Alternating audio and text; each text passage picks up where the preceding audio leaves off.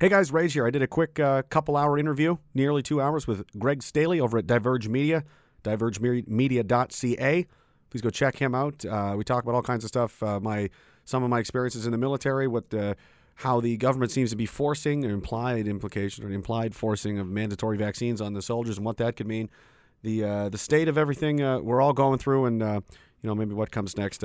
Did have a lot of time to announce it, so please, again, go to t.me/ragingdissident, the Telegram channel. Join that for links, updates, and spur-of-the-moment kind of stuff like this. Of course, the website, ragingdissident.tv, at jmack674, JMACK674 on Instagram for more updates, because, as you know, I've been banned from everything, banned from YouTube and everything else. I appreciate your guys' support. I hope you enjoy the conversation. I very much did.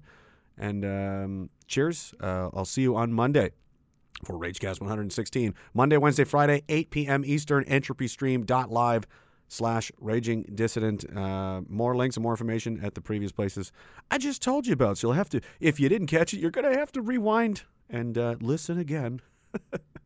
Cheers, guys. Love you. Enjoy.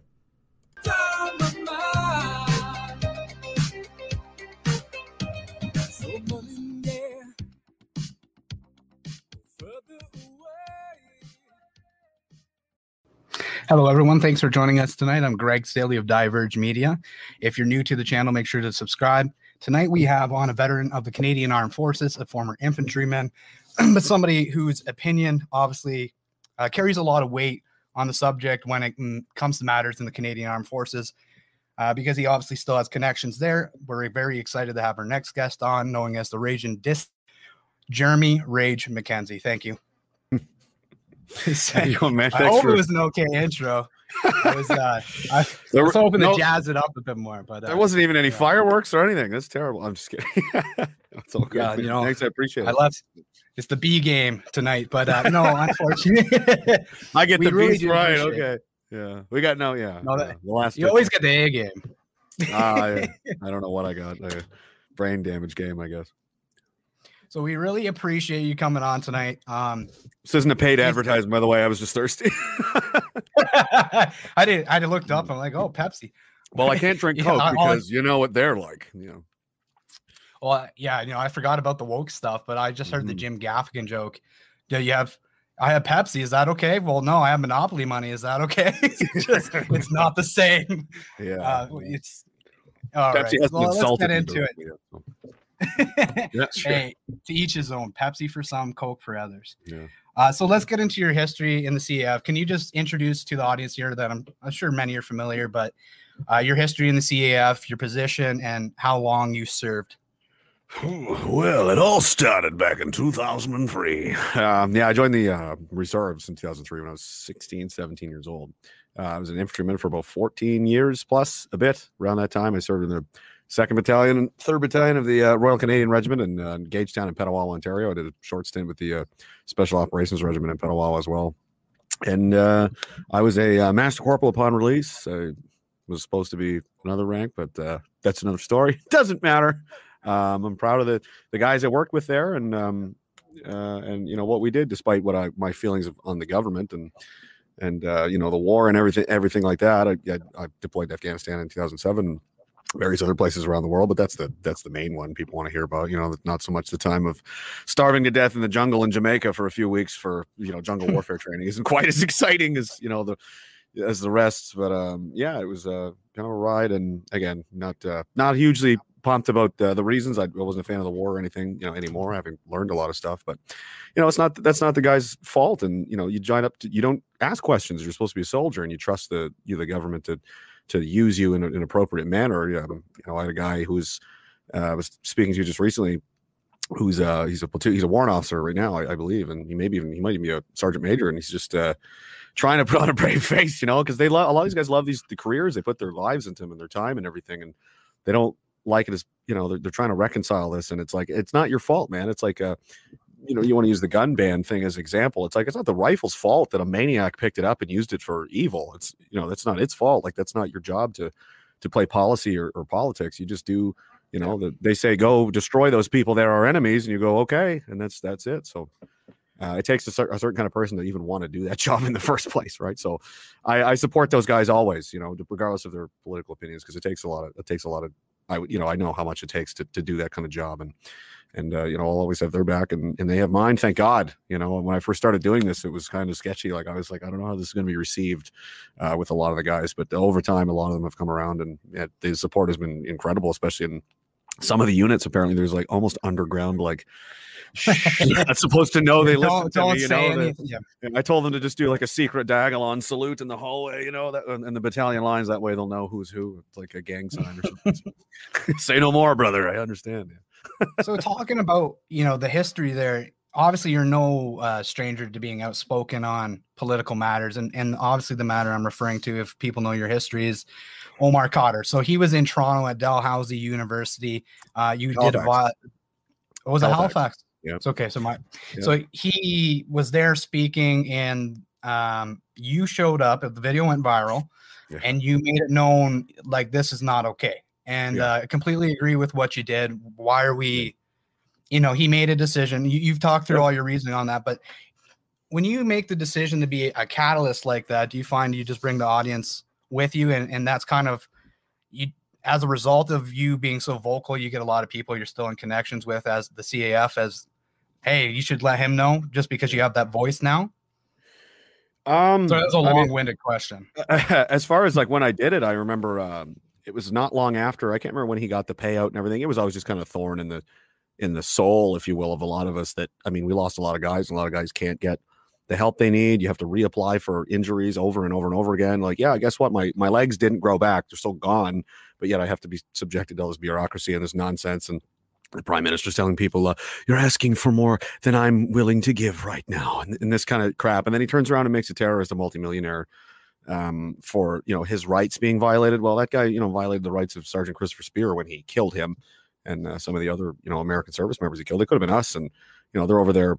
It wasn't like a one-time mistake, and he was scared. He was part of a terrorist family. Many of his family members are convicted Al Qaeda members and terrorists, and they're there wiring up Italian anti-tank mines and smiling, and those went into the ground somewhere and definitely killed somebody else. Like, so who knows how much Speaking misery about the videos that came out of the Khadr family. Yeah, there's no telling how much misery this guy has and that's whatever. He picked that side, right? And I'm on this side, but the part that irks is that our government is supporting them instead of us. It's a very clear cut, us, you can't be on both sides. That's literally treason.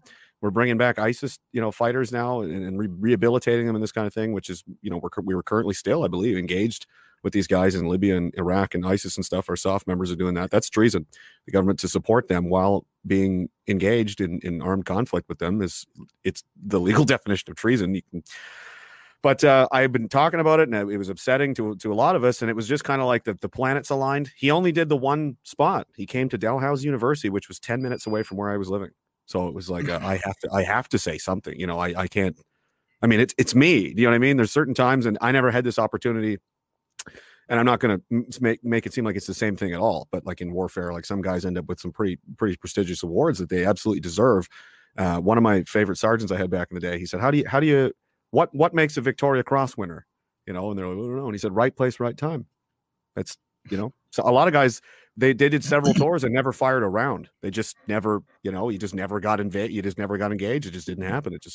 And other times you just see something and it's like, the light shines on you and it's like, this is it. It's up to you. You're the only guy in the situation that can do anything about it. And I lived there and I was right there and I, said a lot of stuff. And it was like the universe had challenged me to back up my big mouth. So I was like, all right then.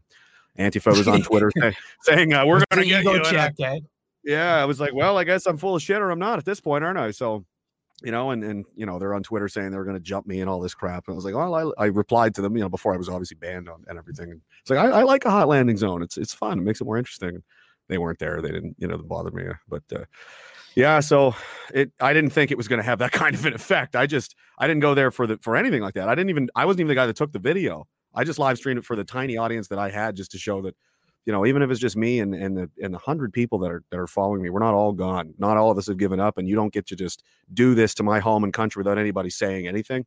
Nobody's even going to make a stink about it. Like, no, I wasn't raised that way. It's not going to happen. I'm not going to let this just happen this way. So if this is all I can do, this is all I can do. And it blew up into a whole thing that I didn't, see coming. And thanks to Peter McIsaac at I can't remember the name of his media company, but he was the guy that recorded it and asked if he could upload it. And I was like, yeah, I don't care. I want as many people to see how insane this is as possible. And everybody went in there, thousands, maybe 1,000 people, I don't know, went through there. Not a single one of them would look me in the eye. I stood there and was like, what are you doing? Why are you doing this? And they just wouldn't even, they would look at me and I was wearing my medals, and they'd look at that and they just looked at their feet. They knew immediately. You could tell them by their face would just drop, and they're like, yeah, like, shame on you. And like, go ahead, walk right by me. You know, I was like, I might as well throw pictures of all my dead bodies on the ground for you to step on as you go in there on top of it. And they just, you know, that's Halifax for you. Faced, you know, you come from an ideological world. You can think nice things and want to think nice things about people, but there's the reality and the consequences of what was done by Mr. Cotter and his family. And it's so you have to live with those decisions, and unfortunately they were ignoring them, and then they were confronted with it. And he didn't even apologize. This is the real issue. It would have been a lot different if he came out and said, listen, I was 15, and he was a child. He's 15. He was 3 weeks away from being 16. I joined the Army Reserves at 16. We're the same age. Okay, so to say he's a child soldier, well, I guess so am I then, aren't I? Canada recruits infantrymen in the reserves at 16 years old. So does that 3 weeks really make a difference? If he had come out and said, yeah, I got pulled into something, I didn't know what I was doing. And instead of a speaking tour, he went around to say, I'm going to warn people on the dangers of, radical Islamic terrorism and being, brainwashed into this kind of stuff. And I'm going to take this money I was given, 10.5 million, 9 or 10 of it. I'm going to take 90% of it, and I'm going to give it to the family of the man I destroyed. And I'm very sorry and horrible, feel terrible about that. And here's to the wounded other people. He didn't do any of those things, and he still doesn't. So like, I don't think he's a good guy. I was pretty satisfied that this guy is my enemy and will always be. And now he's got a strip mall at Edmonton, and he's a millionaire, and isn't that lovely? Just love the way the country's going, Well, I want to bring that full circle here, because obviously the big viral statement that Trudeau gaffed on was, you're asking for more than we can give. And now we're in a position where we spent more than both world wars combined fighting COVID. And I think about that statement almost every day, but I just want to ask a veteran outright. I mean, it was a lie then. It was clearly a lie then. But I mean, with all the money that's gone out the door, does that change things for you? That statement? It's just like rubbing salt in the wound of it. Every time you see money go out the door, and I know a lot of these guys will agree with me, because we're all very similar in a lot of, we all have our individual, personalities and everything, but we all believe a lot of the same core values and things that are right and wrong. And after the first year, I've been making it a habit to donate some money to, I gave it a children's hospital one year. I think in Halifax, actually, the IWK, I think I gave them 600 some bucks from donations. And what I originally had wanted to do was give it to a veterans charity. And all the guys that were veterans in the chat said, give it to the kids. We don't need that money. Give it to them instead. They would rather have seen this money. Like, if you're going to spend money and you're not going to give it to us, that's one thing. But you're going to give it to our enemies. You're going to take it away from Canadian families and Canadian, struggling people with their losing their businesses and their jobs, and stay home, stay safe, and all this crap. And it's just become overwhelmingly impossible to ignore how much contempt this government has, not only for our veterans and our armed forces, but just the population as a whole. And it's not even just the Liberal Party.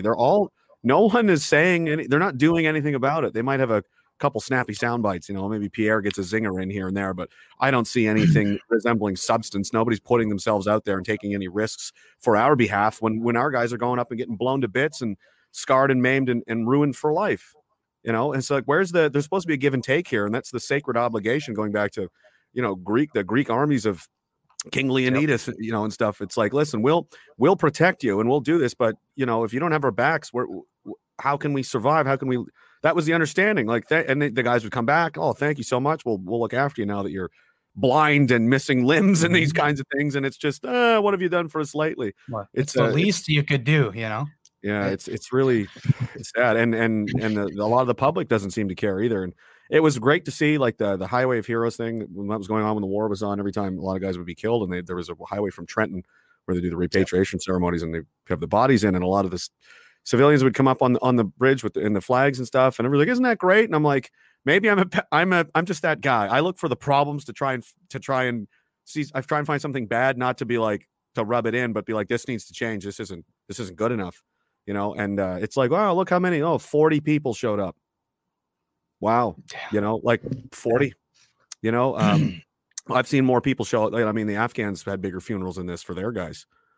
So You know, how much does this Well, country really care? I did not, and they allow it, right? They don't hold the government accountable. They're more upset about celebrities and this kind of stuff and which bathrooms we can use. And they're tearing down the Cornwallis statue in Halifax because racism. But they're satisfied with the fact my roommate Chris Stanix, who was killed in Easter, actually coming up the anniversary, April 8th, 2007. He was blown up with 6 other guys.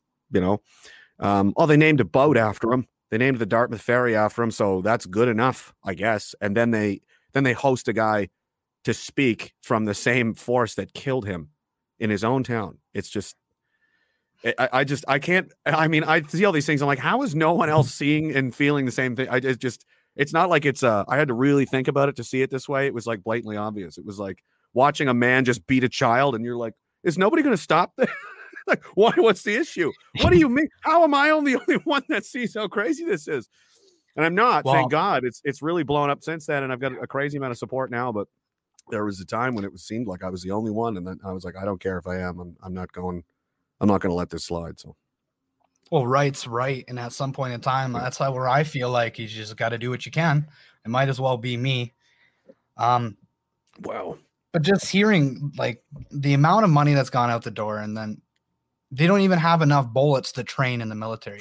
And I was confronted with the reality of the lack of respect out of the, I can remember those assemblies as kids. And I've had this discussion with Chris Semchuk of Veterans Voice Canada. Yeah, and I can remember how great guy. Yeah. I can remember how impactful they were on me. And then this year when COVID happened, I had the fight. And I wrote articles on let's have Remembrance Day. Let's do it safely, whatever. Keep the politics separate. Let's still gather to honor our vets. They fought for freedom. It only makes sense to be there. Yeah, they fought for they fought for everybody, left wing, right wing, wherever you are. Like, you're a citizen of this country, and you deserve to live in freedom and safety and free of persecution and intimidation and authoritarianism, which is, I mean, everybody's got their different opinions on the wars and everything like that. And I'm no different, but at the end of the day, like, that's what they believed then. And a lot of people still believe it now. And they died, for our they died to protect a free society against one they viewed as authoritarian and tyrannical. And now we're welcoming that same attitude in, and people like me are being told to shut up. And it's like, am I the traitor or are you? There's two societies now, and I don't care what they label me. They want to say I'm a homegrown domestic extremist and a white supremacist and a racist. Like, they'll come up whatever. It doesn't even have to be true. They just accuse you of it. And I've never once been asked for an interview. I've never been asked to clarify any statements or what did you mean by this or what. Never. They just print garbage about you, and that's it. And then anybody that Googles your name sees all this, and it's by design that way, right? It doesn't matter who you are and what team you're on. I could be black and it wouldn't matter. They would do the same thing. It doesn't matter. Well, when you realize how people work, and that's most people don't go beyond the surface of the title, maybe a couple of paragraphs in an article. That's all it takes is a smear campaign. You hide. So you're right. Absolutely. It's the same with the fact checks. And so they don't need to tell the truth. They need to tell a narrative that will be believable. And they do it frequently. And we tried with Diverge is like, let's go to the source. And let's ask the questions. And we just said, stories that matter, truth falls where it falls. That's a crazy concept for media. I know. That's why I agree. You asked me to come on. I was like, absolutely, man. I saw the work you were doing before. I think it was with some other things I'd had on the stream. And I'm like, that's what journalists are supposed to do. That's how it always was. And now we've got a government and an attitude where they're not concerned about what's right and wrong. They're concerned about winning and losing some kind of weird power struggle. And we've entirely lost our way as a people and a society. And like that, I don't know how to bring it back, but try to at least point it out is the least I can do. And now they're more concerned with that kind of stuff and uphold or maybe out of just fear, not being tolerant enough or whatever it is. The media just kind of, it's like a runaway train and the momentum is so far in one direction, anybody steps out of line, you get run over by it. And everybody just wants to keep their head down and let it go. And it's sad. Well, I think the lack of moral courage is killing the country. Yes, exactly. You talk about the power structure between parties. I mean, if everybody talked about vote splitting in the last election, but my God, you either believe in what you're voting for or you don't. And I've heard from the time I was able to vote, but even before I was able to vote, well, I vote conservative because they're the lesser of the two evils. And I said, I don't want to vote for an evil, damn it.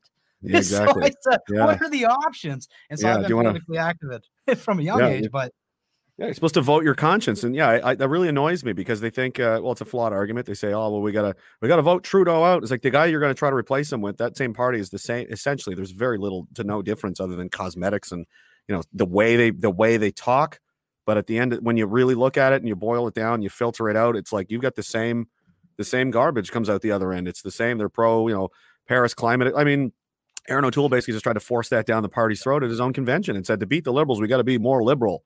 Like, well, then you don't actually believe. Like, this is about beliefs. This is what this is supposed to be. Like, I want this or that because this is what I believe in my soul to be right and wrong, and how I want to live my life and what kind of world I want to leave for my children. You evidently, not you or the audience, but these politicians, evidently you are primarily concerned with getting elected so you can get paid and keep playing your games. This wouldn't have. I mean, I don't know how this flies with a lot of people, but it's so. I mean. Game. That's what I think gross. It is. It flies because people don't know. And you talk about, they're all in the same direction. It's different flavors of the same thing. Which way do you want it? It's when I did an article, it had the depth of the swamp, and it was connections of the Young Global Leaders, which is Klaus Schwab's organization. He made an organization called Young Global Leaders. Guess who was in it? Michelle Rempel, Jagmeet Singh, Chrystia Freeland. I put this out, and Michelle went back and forth with me and trying to justify it. Yeah. But did she block you? No, she hasn't blocked me yet. I'm still Last good. year there was a hashtag blocked by Rempel was like basically half of Twitter for a while because they said, Michelle, what about all the mass migration? Blocked by block. And I don't care. Like, it's a sensitive subject to a lot of people that are. I mean, I'm so numb to everything. Like you can show me anything. I'm incredibly desensitized, but a lot of people are uncomfortable talking about this stuff. But regardless, it's a serious issue that a lot of people are concerned about. And if you don't have the adult parts to handle questions like that or talk about things like this, you have no business being in any kind of leadership position whatsoever, let alone one that's dictating the future of the country. You're just going to dismiss people's, like, they're not asking, Michelle, what about flat Earth? Michelle, what about these millions of people being flooded into my city that, are going to strangle our welfare system and crime is exploding and we can't afford, to block? Like, no, you're not a leader. You're a sycophant and you're just another. And like you said, they're all hanging out at the same country clubs and stuff together. I would never be friends with anyone in the Liberal Party because they're the antithesis of everything I believe in. I'm not going to, play fight with them on TV and then go hang out with them after the fact. I'm not pretending. I really despise these people. I think they're completely self-interested, and they'll throw all of our children under the bus for a couple extra dollars and a longer term in Parliament so they can keep playing their little, fantasy game, whatever it is they think they're doing in there. But it's disgusting. Well, let's shift here. So this is what we wanted to talk about. Obviously, the title of the live stream tonight. What you've been hearing from acquaintances, from friends in the military. Obviously, a lot of people know who you are now, and they contact you about what's going on. But essentially, the way I understood the video that you put out a short live stream was that there's a coercion happening towards forcing the soldiers into getting the vax because they will become undeployable, which will make them unserviceable, which will get them thrown from the military eventually. Right. If they don't go ahead and get this experiment, this interim approved, I'll be careful with my words here. This interim approved vaccine approved under interim order. Yes, that's right. So, like, for example, like when I was still in, to deploy to Afghanistan, we needed inoculations against things like yellow fever, stuff like that. And if you don't have those, you're at risk of getting it there. And then if you get sick, then that's a burden on the whole machine. And, obviously you can't do that. So it's like you need nobody had any issue with that or anything, or like polio vaccines, this kind of thing. So if you're not up to date, deployment, something, I can't remember what the acronym stands for, DAG, D-A-G. It was red, yellow, and green. Green meaning, you're good to go, leave whenever. Yellow is like you need an updated dental. You need an updated medical check. Like you haven't had a medical done in 4 years. So we just got to make sure you're not imminently going to die or something, right? Or you don't have a brain, something's wrong with you. But you can get that up to date and then you're good. But if you're red, it's like you're not cleared to go anywhere. So there's something seriously wrong with you or whatever. And if you're, DAG red or yellow, even for this vaccine, the only way to clear that up is to get to deployment status is to take it. So it's like, if you want to do your job, you're gonna have to take it. Otherwise you're bound to the country. And eventually, if you can't deploy, what good is a soldier to a military that can't use them? And further to that, I'm hearing a lot of the guys, there's a thing called LDA, land duty allowance, which is, a big thing for combat units, infantry, armored artillery, that kind of thing. And it's like extra pay. It's a few $100s a month. It's enough. It's your kids' groceries. These guys come to depend on this kind of stuff, and they're going to lose that because they're going to be shuffled out of these units. And like, well, if we have to deploy tomorrow, we can't use you, so you're going to lose that, or your jump pay, your spec pay. I don't know how far it's going to go. So there's an immediate punishment right? There's an immediate consequence. And then later down the road, it's like you've set the wheels in motion now that potentially you're going to be released. Like they'll, maybe for a while, 6 months, a year, I don't know, but sooner or later, depending on your CO and your individual units, how they want to handle it, they're eventually going to show you the door if you're not deployable. So it's like, it's not mandatory, but it's a loop. It's not mandatory. You'll just be non-deployable. And then because you're non-deployable, you'll be released. So, we've heard this before, right? It's very government, it's not military. Yeah. It's not typical. A tax. It's a regulatory measure. Right. It's not a tax. It's a price on carbon. Yeah. It's a very, it's stupid. But a lot of the guys are not pumped about it. And they're kind of scared. A lot of them are like, I don't want to. They put a lot of time, 20, 30 years, some of these guys, and they're trying to have a career and make a go of this. And now they're being they're going to have to trade their integrity of their body for some experimental thing that, the guys paying attention are like, this isn't approved by anyone. The government just fast tracked an interim approval. Like you said, there's been no FDA approval of this in the United States. There's been no, and then they're paying. It's come out now, Canuck Laws and another, person I follow, and Lee Stewie and a few other people, like they're like, we uncovered a documentation proving the government is paying the social media influencers and, Facebook. They're working with Facebook now to convince Canadians that, no, it is safe. Why would you have to pay someone? Why are you trying so hard to convince people this is so safe if it is? Why that's like, somebody gets caught cheating on their wife and he goes through like hell and back to prove that he's not. It's like, methinks dost thou protest too much. You know what I mean? It should be self-evident, but it's not. But the real problem here is, I really don't care. If you want to get it. But if you don't, you shouldn't be punished for that, because that's what a free society looks like. And if you're going to, I don't want to live in a country where you have to subject yourself to, it's like a form of rape. I'm going to have something injected in your body, even if you don't want it. And if you don't, you're going to be punished for it. There's going to be extra restrictions. Your life and your freedom are going to be impacted. Maybe you can't travel. You can't go to a hockey game anymore. You can't get on a plane. You can't. Who knows, where it ends and what kind of society is that? That's not a good place. Now you've got a two-tiered society and everything. So, it's basically comes down to freedom, and we're giving it away. So it's scary. Are you hearing this a lot from different people, or is it a lot of different people? Or I've had 5 different guys tell me now, and from different units, not even like from one specific place. Some of them were, I don't want to say where they're at, but they're all of them are in the Army in different units, and they're saying, it's. I don't think it's officially come out yet, but I think a few of them have been. It's typical that something cooking up top will eventually work its way down before it officially comes down, like a deployment or an exercise or something. Like, I heard we're going to Poland. We're going to Poland soon, and then months later, like, all right, we're going to Poland, and then they'll officially brief everybody. But this is what everybody's been hearing there. That's what's coming. I don't know when it's going to happen or anything like that, but they're alarmed enough to tell me, like, dude, I don't know. And they're all saying, like, I'm just gonna have to get out, I guess, because I'm not risking my the integrity of my body forever for this. And it's not even like it's without precedent. When I was, you mentioned this earlier with the mefloquine toxicity thing, which is a whole scandal in itself that the government is desperately trying to not let out at all. Sean Arnston is another guy who's been an advocate of this for a long time. Dave Bona out west. There's a ton of these guys trying to raise awareness about this. And it's Lariam was the name of the drug, or mefloquine is an anti-malarial drug. And the Army said, hey, take this, you don't get malaria.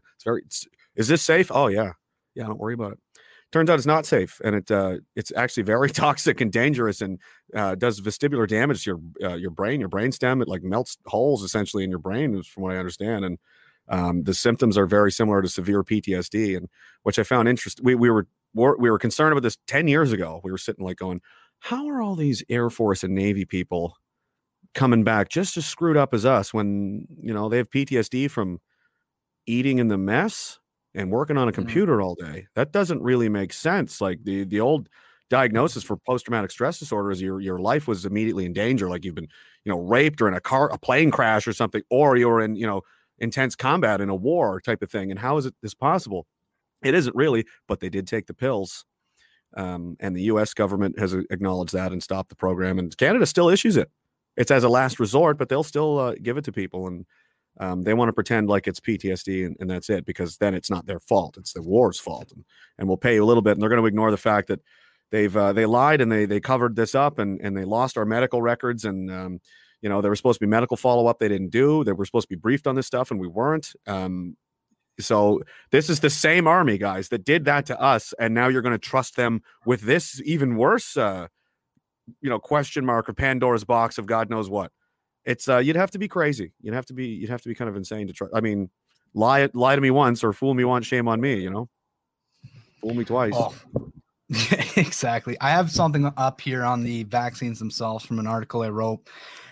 Specifically, we're talking about it's approved under interim order, but the study designs for COVID don't measure for reduction in cases or severe illness that lead to hospitalizations and ICU visits.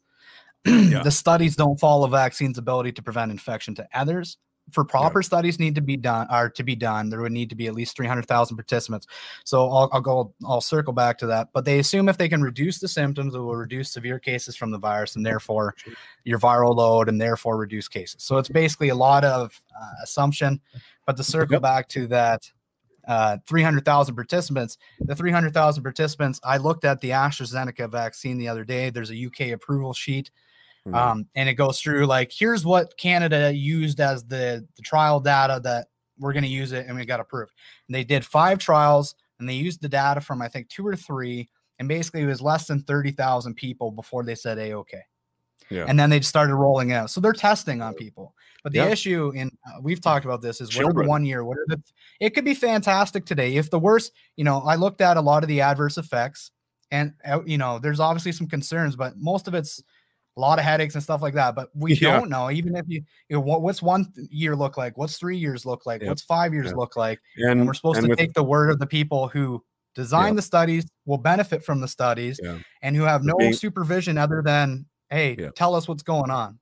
And they're being paid to do that as well. And I didn't. It wasn't like I took a mefloquine pill and then I was a disaster the next day, or the next week, or the next month. It was like over the months and years, I just slowly was like, I'm not right. Something's wrong with me. And it just kind of slowly happened. And that's, it does like, I got my vaccine last week and I'm fine. I'm like, now you're fine. Are you going to be fine in a year, 10 years? Do you have any idea? No one knows what it even does. How can you possibly say with any confidence that there's not going to be problems? You guys could all go blind in 5 years for all you know.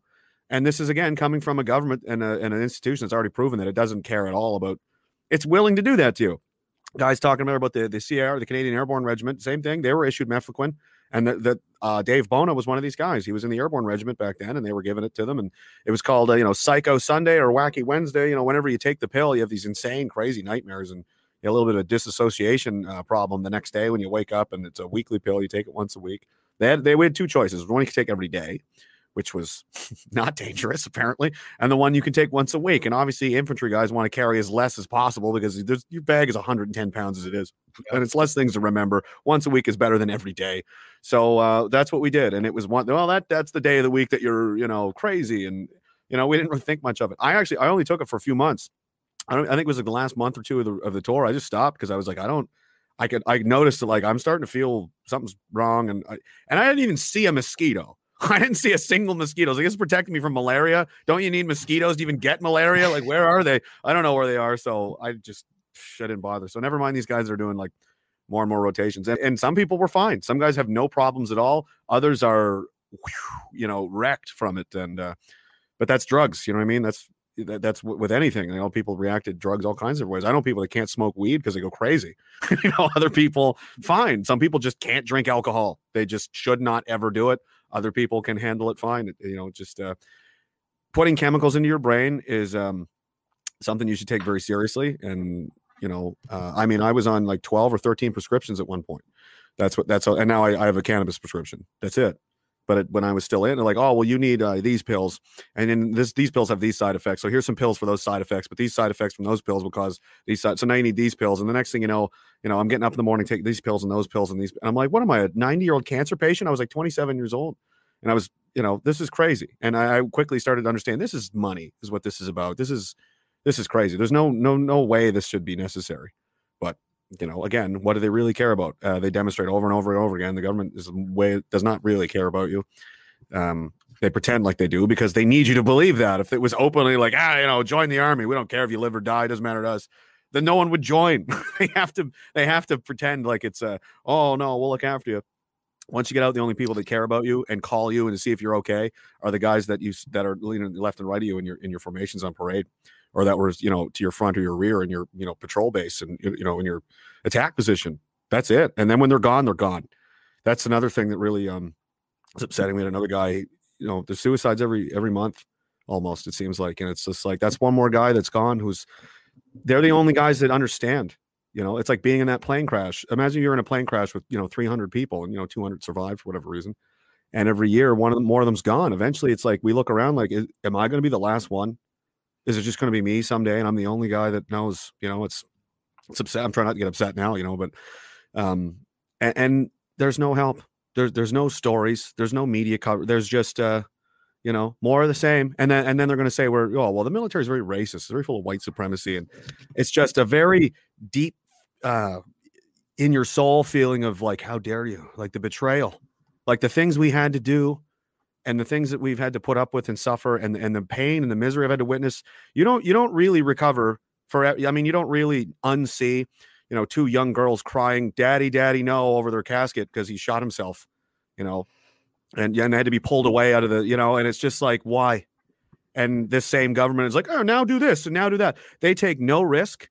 They have nothing. There's no skin in the game at all for them. They just wear their suits. They're all millionaires.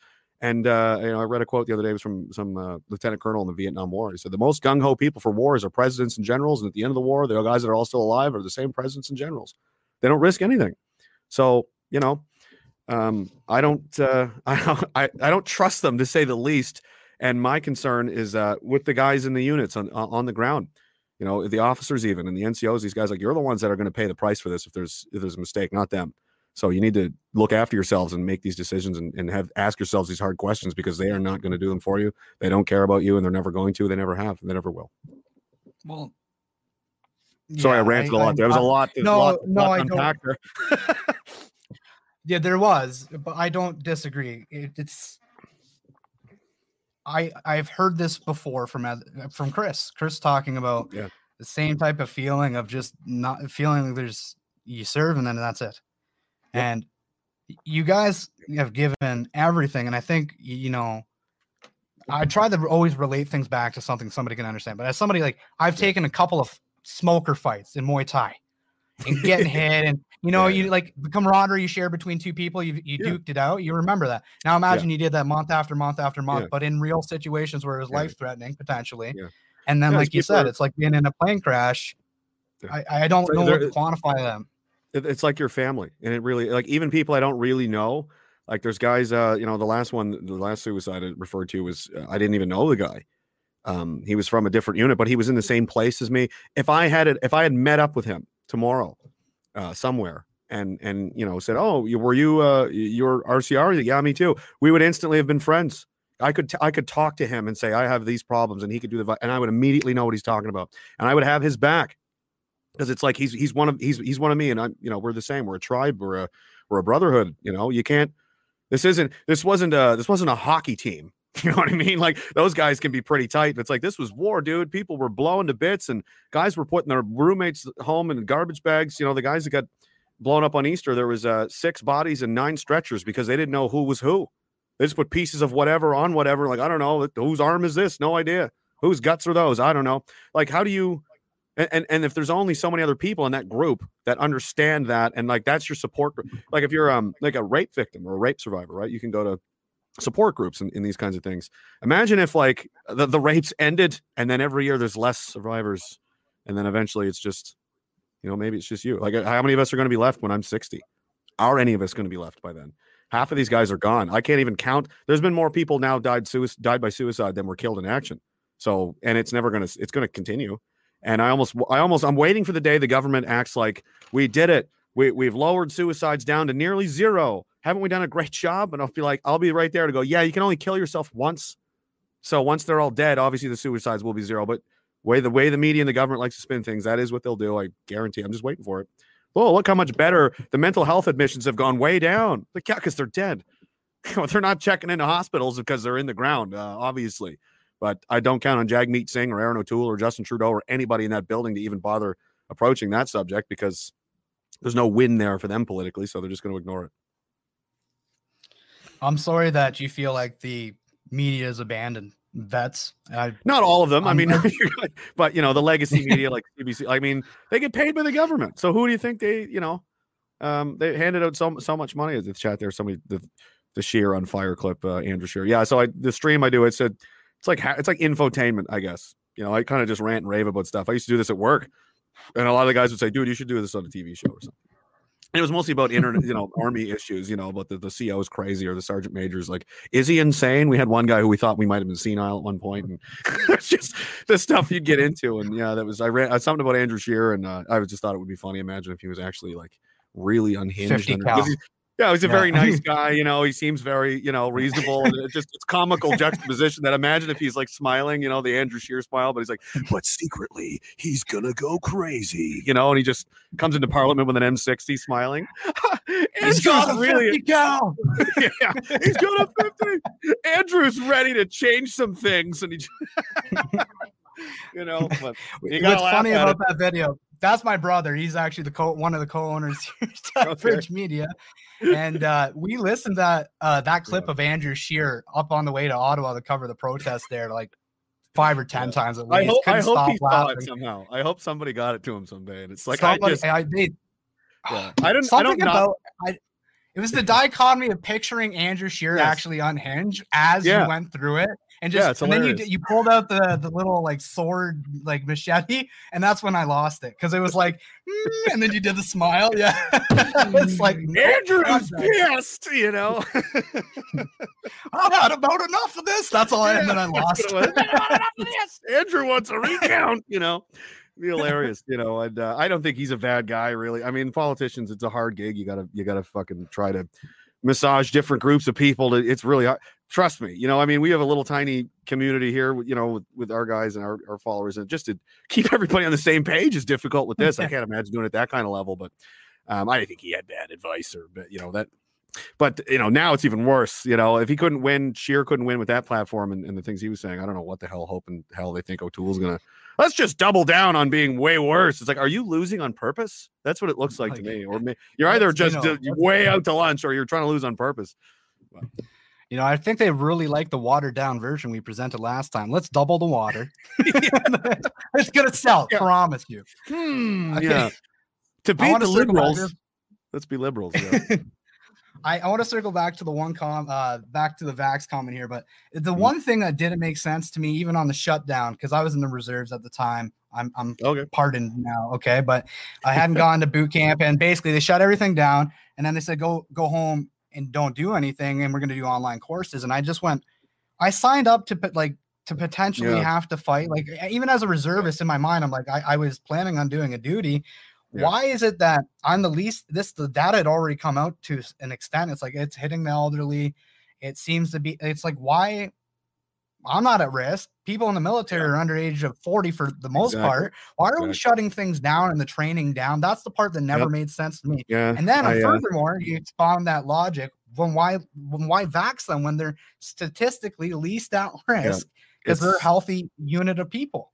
Yeah, it doesn't make any sense tactically or strategically. Like, the risk of having more guys go down from side effects is exponentially higher than the virus itself. Like, has anybody under the age of, I mean, and these are young guys mostly. I mean, most privates are 17, 18 years old, and your NCOs, I mean, if I was still in there now, I'd probably be a warrant officer. I'm only 35. You're basically out by the time 50 at the long end, 50, 55, which is still well under the, I think it's like a 99+% survival rate under 65. So, I don't really see what's going on here. This doesn't make a lot of sense, and they're going to risk this. I mean, I try not to be, sometimes I do, because it's fun. It's fun that's why people find conspiracy theory kind of stuff. It's interesting to ponder and think about these things, but you got to wonder what the motivation is here. And is it because, if we get the military on board and they've all get punched with this stuff, and then, now we can use them to, intimidate more people into the police. I assume the RCMP and their police services across the country are under the same, you better do it, or you're, there's going to be consequences. And then they'll go, well, I mean, I had to, so you're going to have to now. So are they intending to use these people in the future? Is this going to be a regular thing? Because they can force people in the military to, I mean, Not technically, but they can get away with it there. Then when you couldn't get away with this at, say, I don't know, Staples or something can just force all their employees to take a vaccine. With the military, you can, and that's a lot of cash for somebody to have to get these. And is it every year? Is it twice a year? Is it forever? And every new soldier coming in forever? Like, this is a whole. I made the analogy before as a joke that, like, imagine if McDonald's had lobbied successfully that it's the law that you have to buy a 12-pack of McNuggets and eat it every Friday. And the police are going to come by and check you and see your receipts. Did you eat your McDonald's? Like, did you get it? Oh, I got it. Like, it's craziness. Like, they've basically created a self-perpetuating, money machine where you have to buy their products. You have to buy these vaccines every year over and over. And it's not free, which is hilarious. I see them like, whoa, it's a free. We've paid our tax money, paid for this. And mine and yours and everyone else's, my father's, my mother's, my sister's, everybody. We don't want it. Like, we have our money back. And how many did they buy? 50 million, 60, 80 million doses of this? Like, I don't, what, it's not free. None of this is free. That's what taxes are for. They need to teach this stuff in school. I don't know why they don't. Oh, I know why they don't. Well, they're talking one shot and then a booster, and they're talking it might need to be annually. And then if you add in an influenza shot, it's like, well, that's 3 needles a year. That was another one we had to get. So we had to get the influenza shot as well when I was in. That was just, you had to. There was no choice. It was like, and they make appointments for you. You need to show up and they'd take your name off the list. And if you bailed and didn't get one, it would eventually find its way to your admin clerk and they'd go, you're dead yellow because you didn't get your thing. So you're not deploying anywhere unless you get it. And the flu shot was one thing, but I mean, this is, and the media likes to, create this false dichotomy or this false kind of thing where if you have questions about this, like this vaccine, I have a lot of, I don't like this. I'm not comfortable with this. Oh, so you're some kind of anti-vaxxer. I bet you think the earth is flat. Like that. No one said anything like that. My children are vaccinated against polio and, all these other things. Right. But when you just fire this out, I just naturally I'm suspicious anyway. Maybe that's part of the PTSD or maybe that's just, I don't know. But when this happened, you should ask questions, right? When this happened, it was, I looked in, it was like, how long does it take to even make a vaccine? 10 years, 15 years? So I was like, ooh, this isn't good. And miraculously, only 6-8 months later, look, we got a vaccine. Not just one either. 5 companies all just pulled off the same miracle at the same time. AstraZeneca, Pfizer, Johnson & Johnson, bang, bang, bang, bang, bang. All these, like, is no one going to state the obvious here? Like, this is fishy at the minimum, isn't it? And it makes it worse when the media goes, like Invasion of the Body Snatchers. They point at you like you're some kind of, heretic or something for just stating the obvious. Like, no, you're supposed to take 10 years, but we've got 5. And since when do these massive, pharmaceutical companies who they love sharing, profits, this has got to be $1 trillion product, isn't it? I mean, everybody in the world is going to need one, right? And they're just sharing it. Moderna's like, oh, Pfizer, you can have our formula, and Moderna, you can all have it. To a mystery virus, but we still don't even know where it came from. Is it bats? Is it a lab in China? Nobody knows, but we've got a vaccine, which isn't really a vaccine. It's actually DNA modification. It's going to change how your DNA produces proteins to your immune. It's going to screw with your immune system, which has never been done before. I don't know if it's AstraZeneca or Pfizer or Moderna, maybe, who has never made any vaccines. This is the first one they've ever even made. And no one, again, I'm the unhealthy, crazy person to go, I'm not comfortable with this. And they're paying people, social media influencers, Facebook and this kind of thing to make sure that gets suppressed and say, no, it's very safe. This all just reinforces my suspicions. This is making me more uncomfortable, not less. This is the opposite of transparency. This is the opposite of honesty.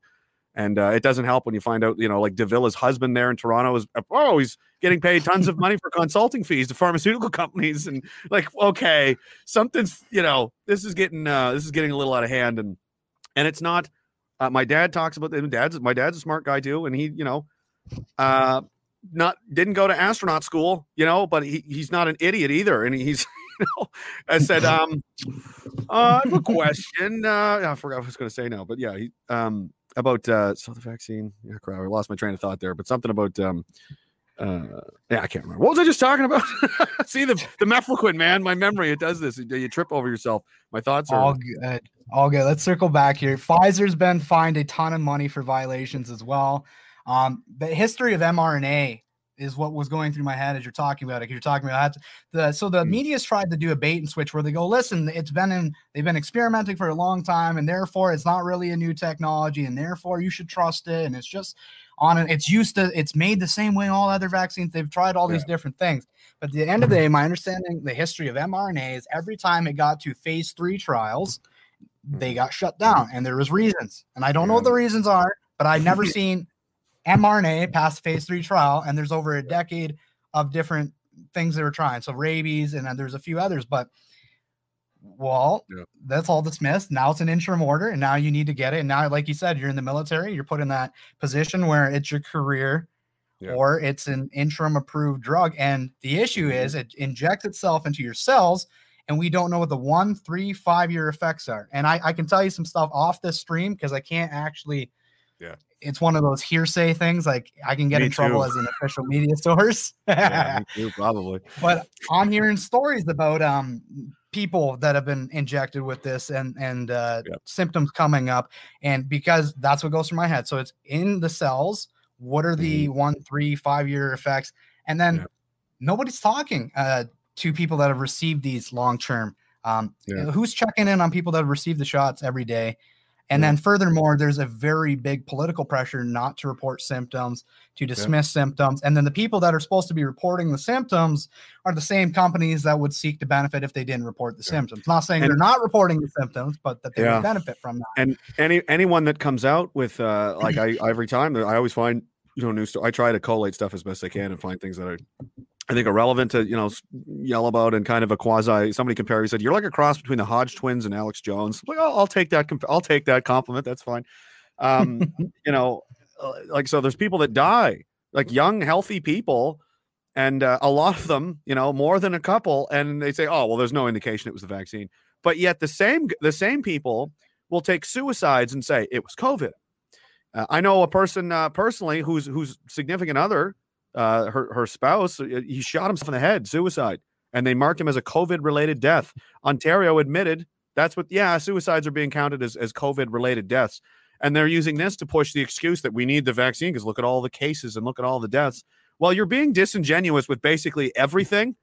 And there's clearly you clearly have an agenda here. You want a certain thing, and you're just willing to lie by omission or, so is it any wonder why people are suspicious? Oh, this is what it was my dad was saying too. I remember now. There we go. Good job, Brain. We're back in business. It's not like the media is pretending like there's a fringe. I mean, there's a couple people that are suspicious of this, but mostly everybody wants the vaccine. Everybody needs the vaccine, and there's just not enough. You're going to have to hurry, get it as fast as you can. By my estimation, it's nearly half the population of the country is dead set against hell no, I don't want anything to do with this. That's not a tiny amount of people. Even if it was 5 or 10% of the population, that's that's millions of people that don't want it. Not 40 or 50%. This should be something that should be openly debated on live television in the House of Commons, not unilaterally decided this is how it's going to be, and the other half of the country can go to hell. They're going to do what we want. That's crazy. That's authoritarianism by definition. Even if it was 5 or 10% of the population, how does this apply to people with religious beliefs? Is this going to fly with the Muslim community? Mm-hmm. Is this going to fly with a lot of the Christians as well? And I'm I'll count myself with those people that no, I don't. Almost on religious grounds, I don't like how this is going, and that doesn't matter. There's no and they're throwing pastors in jail and releasing people from jail. They're releasing violent criminals out of jail because COVID, but they're going to throw that guy, Pastor Coates, into jail because COVID. There's just everything is hypocritical and nonsensical from province to province. The restrictions are different. The rules are different. The timelines are different. You've got Texas has just opened up a month ago. No restrictions. Florida's been open for 7 months. Shouldn't they all be 18 dead? 18 states now. 18. Why is no one, why am I not the only one, right? But like when I read the news, why is no one talking about this? Why is this not all? They're all on one team, right? And that's not good. I'm not a fringe crazy person. There's a lot of people, but they gaslight you and pretend and make you feel that way. Like, oh, I bet you're one of these people. And their supporters, the people that are supporting this, are scary. They're what happened to my body, my choice. The whole tolerance thing. And now it's basically you see them in the comment section in Twitter and newspapers like we'll just force them. We'll put them in camps if we have to. These people are dangerous, and it will get to that point. They'll say that these unvaccinated people are, they're plague spreaders and they're super spreaders and this kind of thing. And now we're going to have a 2-tiered society. We're going to have the vaccinated people and the non-vaccinated people. Now I uploaded a video earlier today to, Instagram and where else. that I can't think of an example, because I'm pretty sure it doesn't exist, of a society where there was a two-tiered, a class system that existed peacefully. Like, can you? I don't see how that's going to end, in roses and kisses and hugs. And I don't want my children growing up in a place that's just unsafe, because you're either part of this superior upper class, and obviously we're not going to be the ones that get benefits. It's like, yeah, you can't go to this grocery store because you need a COVID passport, and you can't go to that sporting, you can't travel, you can't go here, you can't go there. And there's just a natural, I mean, humans are tribal like that, and they're going to look down on these people. And you can look to. Yep. This is what happens. Look at what what happened to the Jewish community in Germany under the Third Reich, and in the Soviet Union, and these, like, when there's a segment of any population, no matter what the reason is, these are targeted as like there's something wrong with these people, and the media supports it, the government supports it, celebrities, the music industry, Hollywood, Netflix, they're just that attitude of there's something wrong with them. That doesn't end well ever. And this and no one is standing up against this. Well, I mean, you got Randy Hillier, Derek Sloan, these handful of guys that are, the No More Lockdowns.ca, I think is the website. And these people just ignore that. They're like, you're just this. They're very angry. They're full of vitriolic. It's fear is what it is. They're just afraid and terrified, and they will attack anyone that tries to reason with them or talk to them about this stuff. You can't really, anybody that's pro government, pro lockdown, pro mask, pro vaccine, you can't even almost approach them with like a reasonable, listen, here's my explanation. I don't care. They're calling the cops, Kevin Johnson. I mean, whatever you think about that guy, arrested for buying soap the other day, wouldn't wear a mask, and I was in jail. That's crazy. If you're wearing your mask, you're protected, aren't you? If you got a vaccine, you're protected. What are you worried about? If I want to take those risks, that's on me. That's my life. I do what I want. If I want to drive fast on my motorcycle, that's my decision. If I can, do these things, because we're supposed to live in a free society, and all these guys in the past, in the wars and whatever, they fought to preserve that. And what we viewed as fighting against a society that was not pro freedom, was very authoritarian, and it's like our way or the highway. Do what the government wants, and I'm very much against that. And now you're watching it creep in to every aspect of our lives. Now to the point they're dictating, when you can have sex with your own wife, or you got to use a glory hole, and this kind of stuff. Like, the invasion of overreach by the government is just absolutely insane. And they think that they have the moral high ground for some reason, because the government and the media keeps reinforcing that they're right and all these other people are crazy. You're not right. You're insane. And when this blows back the other way, I mean, I really hope I'm wrong. I really don't want to see this go the way it does, because, again, I have young children. I don't want to see like civil unrest and, the kind of craziness that's happening in the States. Why wouldn't it spread here? There's riots all over Europe, and, we're going to have two societies. We're going to have, the good, the vaccinated, and then the dirty, plague spreaders and whatnot. And those are going to be my kids. And how are they going to be treated in their schools? Are they going to be able to go to their schools? Like, where are they going to be allowed to live?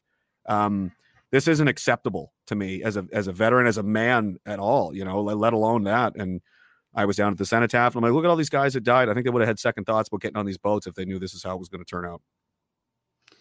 Well, given the right environment, you talk about people will flip values and they just don't understand the flipping value. I don't think it has anything to do with values. I think there's a certain segment of the population that, given the right environment, talking Milgram experiment, Stanford prison experiment, those type of situations, and we're talking COVID now, you'll get a group of petty tyrants that they love lording their power that they're given because of the environment over people. And that's what this has allowed, is now COVID is a beaten stick for anyone who wants to feel virtuous. Not only do I get to be an asshole, not part of my language, I don't normally say, but not only do I get to be that person and treat you like garbage, but I get to feel good while doing it, because you're the piece of garbage. And you're right. It's a two-tier society. And I just watched the psychology of what's happening, and nobody's aware of it. Nobody talks about it.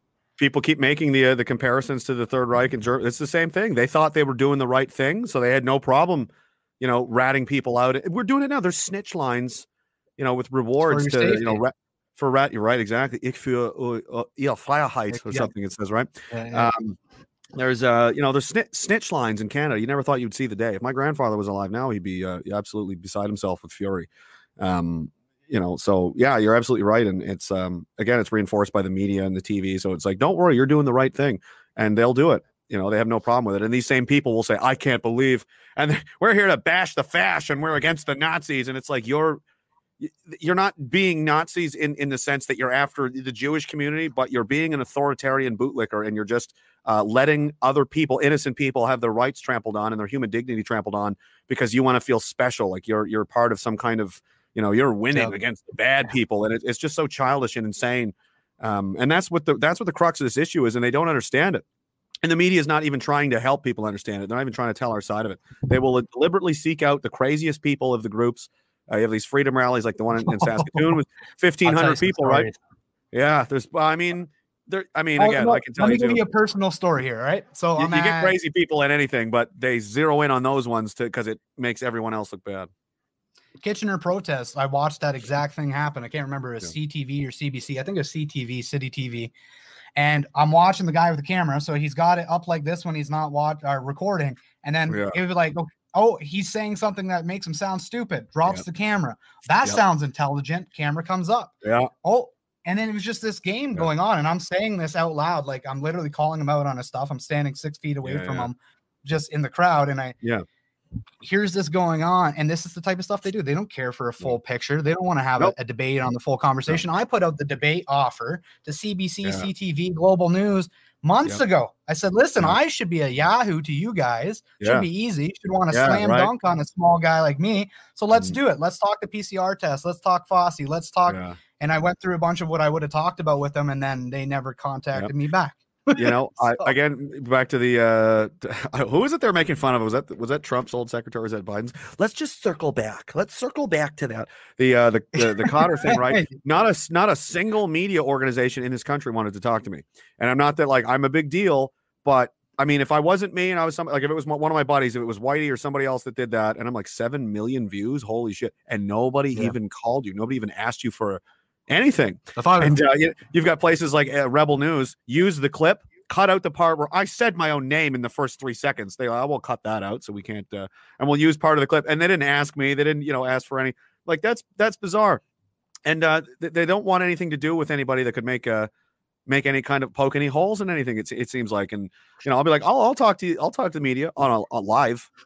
I'll do it live. I'm not giving you and they don't want anything. I was like, we'll sit and let's do it live. How about that? Oh, no. I want to videotape you. I want to chop it up. It reminds me, it's hilarious. The Simpsons used to be one of my favorite shows as a kid because it was written very smartly when Conan O'Brien and those guys were the writers. And you remember the episode where Homer was accused of rape or sexual assault? Yeah, because the babysitter dropped her off and she had a gummy bear stuck to her butt, and he picked it off and was like, "Oh, thank you." And he thought she was trying to grab it. Yeah. Oh. They went to the interview, and they just chopped it up to make him look insane. And you could see the clock was behind him, and the arm on the clock kept moving around like to different times because they kept like, "All I was thinking about was her sweet can." It was just it was like a hyperbolic example of the media, but that is what they do. And they're just there for the clicks, and they know what's going to piss people off, and they know what's going to bring in the clicks and the ad money, and that's all they care about. And it's like, you don't care about telling the truth or helping anybody. You're scum.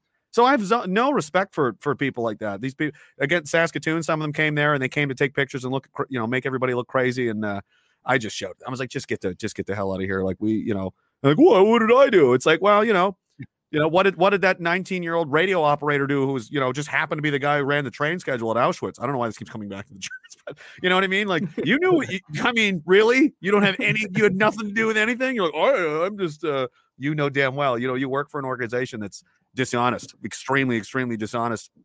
And the fact you can't even admit that is even worse. So, okay, let's talk about media bias. That's one, but there's also algorithm bias. I'm dealing with this right now. Canada Land and Brian Lilly, the fact that he's dating, allegedly, according to Canada Land, he's dating somebody in the Premier Ford's office. That's trending, and it has like half as many shares and likes as my article on the Supreme Court judge potential conflict. Did you see that one yet? No. I wanted to ask you about that. Wait, yes, the climate one, the Supreme Court one up, yeah, and. I've been pretty outspoken about I try to stick to things I know a little bit about and, rant less about things I'm just making up and pulling out of my ass. But like the firearms, fiasco and the controversy there, with the CCFR and all these people that, we're going to sue them in court. That's nice. Justin Trudeau appointed the judge to preside over this. Do you really feel like this is the way to go? Like this isn't this government doesn't play fair. They're not honest. They're paying off, the media to make them look good. And, I don't want it to be that way. Trust me. I wish we could just sign petitions and have rallies and they would take notice. They're acting as though the government is honest and that they care about what you think, and they're going to notice, oh, wow, there's thousands of people that are upset about this. Oh, maybe we made a mistake. Let's look at this again. They don't give a damn what you think at all. It's like trying to go into a casino which is rigged against you and go, I'm gonna win this time. Trust me, I'm gonna just keep rolling this dice until I win. You're never going to win. It's set up that way on purpose. And they just, people don't want to, I don't know, see it that way, I guess. But well, it's one of those things. When I wrote it, I just don't understand. Like, the algorithms give me no help, and it takes off, and then it's still like, you don't want to share it. So just gonna read one quick paragraph. He gave details of the event. He was a speaker at this event. And about 10 months before he makes the decision on the carbon tax. Now, the event's called, it's in a memorial lecture titled Human Rights, the Sustainable Development Goals and the Law. Yeah. And on the website, they say they collaborate with a range of international partner organizations, including the United Nations Environment Program, United Nations Development Program, the World Trade Organization, United Nations Framework Convention on Climate, among others, and it is an accredited observer organization to the United Nations General Assembly Economic and Social Council. The chief justice on that case spoke and opened up as a speaker at this event 10 months before he made the case. And that's what it says on their website about, under their about section, about what they're about. Yeah.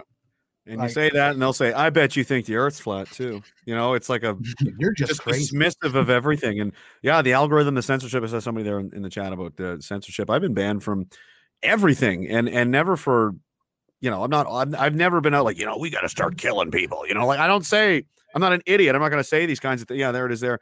I've been banned from Twitter, DLive, YouTube, Facebook, Twitch, Odyssey even has pulled. It's ridiculous. And they can choose. They can just tweak the algorithm to either push a certain thing or take it away. And, it's really difficult to get out from around that. Where basically it's just relegated to word of mouth. A lot of the guys that find me and find what we're doing is because their friends brought them in. It's basically to the point where we got to go out and hand out flyers or something, or, I don't know, this kind of stuff, or buy, buy $50, $100 Twitter accounts with, big follower. You can do that. You can just get them and then just spam a bunch of things for advertising, outside the box thinking, kind of stuff like that. And it just reinforces it. They're actually helping to radicalize a lot of people. They're so worried about this radicalization. Oh, these people, these extremists. It's like, well, when you cut out a man's tongue, what other choice does he have? How does he express himself? He throws a Molotov cocktail through your window. I mean, and you just validate to him and everyone that listens to him or wanted to listen to him that he's probably right. Because why else would you do that unless you're scared of what he had to say? Well, even if you don't agree with it, all that's happened is you force them underground. And then the radical ideas, there's no back and forth anymore. Now there's just an echo chamber of more extreme ideas. Yeah. And, I talked about this, I think last night, like we can't even, it's to the point now where people feel like they can't be friends at all. If they disagree on anything, we're not friends anymore. It's like, I'm like, if you agree on 52% of things and you disagree on 48% of things, you should probably be friends or friendly. Like, you have more in common than you don't. And maybe 80-20, maybe, your best friend in the world, you might agree on 80% of the same things. It's pretty high, but as soon as the one thing comes out, like, no, I don't agree. What? You don't agree with everything? And that's by design by the media. It's like there's something wrong with you. Like, that's abnormal. That's not abnormal. That's how it always used to be. There used to be a little, there used to be latitude there for like, we have our differences. It is what it is. It's fine. Is any relationship or marriage like that where you must agree with everything I say, woman, or else, it's not healthy or normal. And, what did you say? yeah. I swear to the moon, I swear, Alice, or eat it, I swear, Archie Bunker. One of these days. One of these days, eat it. Yeah. And they are radicalizing people. They ban everybody, ban, and then they go after their bank accounts and this kind of thing. And it just makes them dig their heels in harder and make them believe that they are doing the right thing and they're right. Maybe they're not. And they are just like, gross. I don't want to listen to that. So they ban it. It's like, well, you just made it worse, honestly. And I say this too. If you don't like it, you can take your mouse and usually on the top right of the screen is a little X, maybe sometimes it's red color. You can click that and it just goes away. If it's on TV, you can just turn it off, and then you have to look at it anymore. It's really amazing how you can just not watch something or read a book you don't like. You just put it away. No, we have to burn it and destroy it. I thought we all understood that was bad. When I was a kid, like Animal Farm, 1984, we studied this in school. Guys, remember? Like you guys were there. I remember we did the same project together, and now they're all about, it's like, well, it's not free speech if it's bad. Like there's free speech and then there's hate speech. Like, yeah, define hate. You're going to define an emotion. What I was feeling when I said a certain thing, and what's wrong with different emotions. Is there love speech? Derek Harrison, my buddy there, he says, I think we should ban sad speech because more people die from sad speech than hate speech. You say sad things, they kill themselves, they get depressed. So you can't say sad things anymore, ban sad speech. And it's a perfectly legitimate human emotion. I'd be like, oh, if I just keep doing this because it's just probably because the media talks about it so much. Everything's Nazis. If Heinrich Himmler was alive today and he was assassinated, would they be upset with that? Would they be like, oh, that's awful? Or would they celebrate and be like, that's pretty hateful? You guys hate them quite a bit. These media establishments, these left-wing orders. And I'm not saying I like the guy at all. He's a crazy person. He was a chicken farmer that thought he was a reincarnated king. He was insane. He had telepathic conversations with his general staff in the basement of an old castle. But again, they have no problem hating. It's not that they don't have the emotions of hatred or hate certain things that they view to be threatening. Normally that's how it works. You hate something because you think it's a threat to you. They just hate you. They want to shut you up. So it's, they hate their opposition, which happens to be you. They just happen to have all the power over who gets to talk now. And when you're on the wrong team, they say hate and they ban you. And it has nothing to do with hate. It has everything to do with you're just being on the wrong team. And it's progressed now. I remember when they first got Alex Jones on YouTube, and he said, first it's going to be me. It's me today. It's you tomorrow. They're going to get us out. And then now it's like down to me and everybody else. Like I'm like, now I'm banned on YouTube, and I had like a 10,000 subscriber channel. I was like, well, who's left? You know what I mean? Like, who is there left to ban at this point? And like now they'll chase you to other platforms, and they say, oh, it's a private company, baby. It's just a private company. Well, it's not just Facebook or YouTube. There's a tech monopoly. They own everything. Google owns everything. You can't go anywhere. And now, if you're not online, if you don't have an online presence, you don't exist. You're banned from Facebook, Instagram, YouTube, Twitter, all that. It's like, well, how do you interact with your society, your community, your friends and family? Like, you're gonna have to just go to their house. Oh, well, you can't do that because COVID also. So you can't even, so you just don't exist anymore. And they're really underestimating or deliberately ignoring the severity of what they're doing. Again, radicalizing more and more people. And, in my opinion, the legacy media and, the government that is doing nothing to stop this is primarily responsible for the destruction of our entire civilization. It's unraveling. You can watch it happening day by day. It's, cities are burning down, and it's crazy in the United States, not Canada, but and they're contributing to that. They'll hyper focus on one issue to rile people up and make them angry and, get the clicks, and then completely ignore the rest of it. And they have a responsibility to tell the truth. And there's an old quote that says, the news used to tell you what happened, and then you had to decide how you felt about it. Now the news tells you a story, and you have to decide even if it's real or not. Is this even true? I don't know. And that's not good for anyone. Everyone's paranoid. The paranoia level's crazy. That's why you've got people, space is fake. There's a theory about everything now because they've lied so much that I can't trust anything you say. And it's not really their fault. I mean, you created this monster that now you hate so much of all these paranoid, conspiracy people. It's like, well, then maybe don't lie so much. Maybe your wife won't be so suspicious if you'd stop lying and cheating on her. I mean? You've kind of done this to yourself, actually.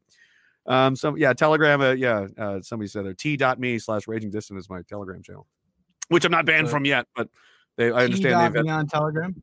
Yeah, t.me is like the Telegram link, and then / Raging Dissident. I think Abu Dhabi sunk $150 million into that, so I expect that to go woke eventually here soon. Or it's crazy how it's pervasive. It's everywhere. I need saving from Mr. Potato Head. Right. Yeah, that's the problem these days. It's Mr. Potato Head and which bathrooms to use. And meanwhile, the Chinese are building super weapons. And okay, so that brings me to another thing.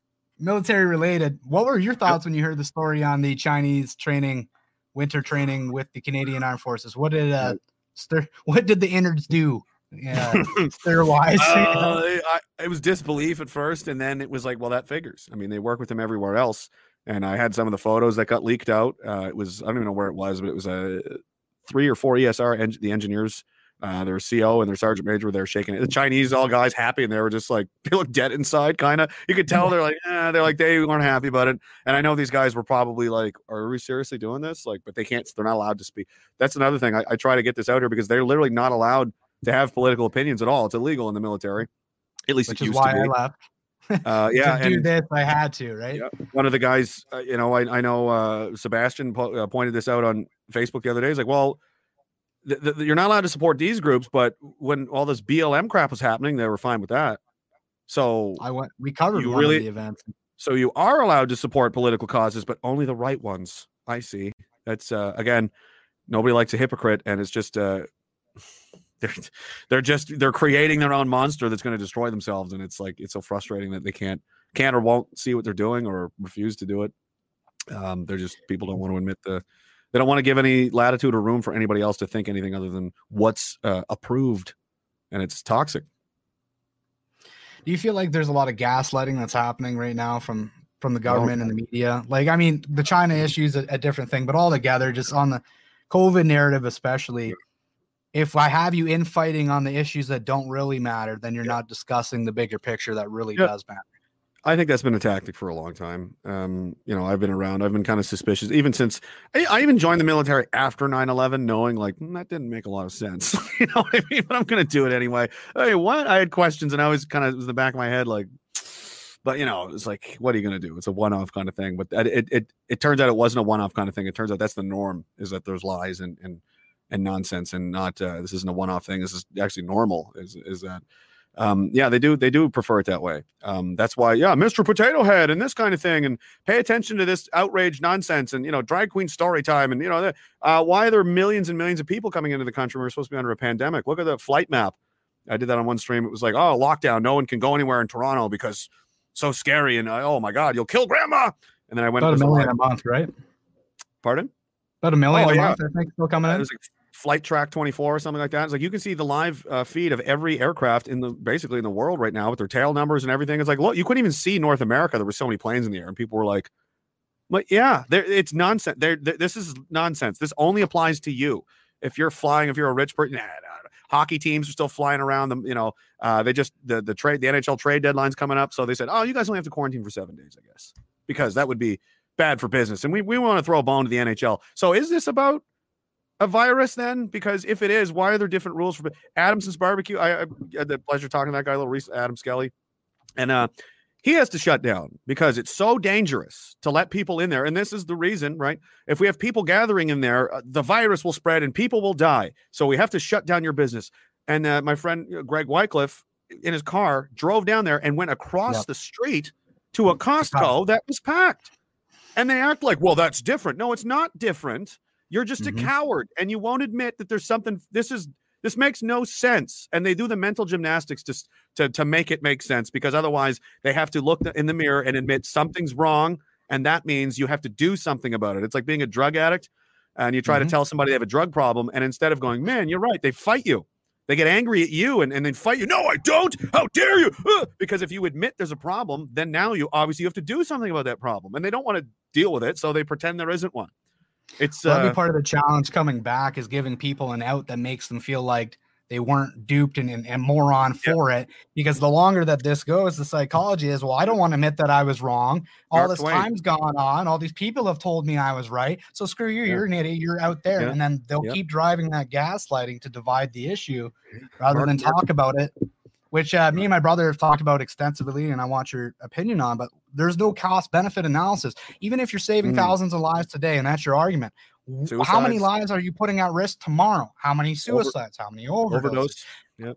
Economic losses that will present people and put them in poverty line. Then they're going to be at risk for heart disease because they're going to be eating crappier foods. And 20 years goes by. What does that look like?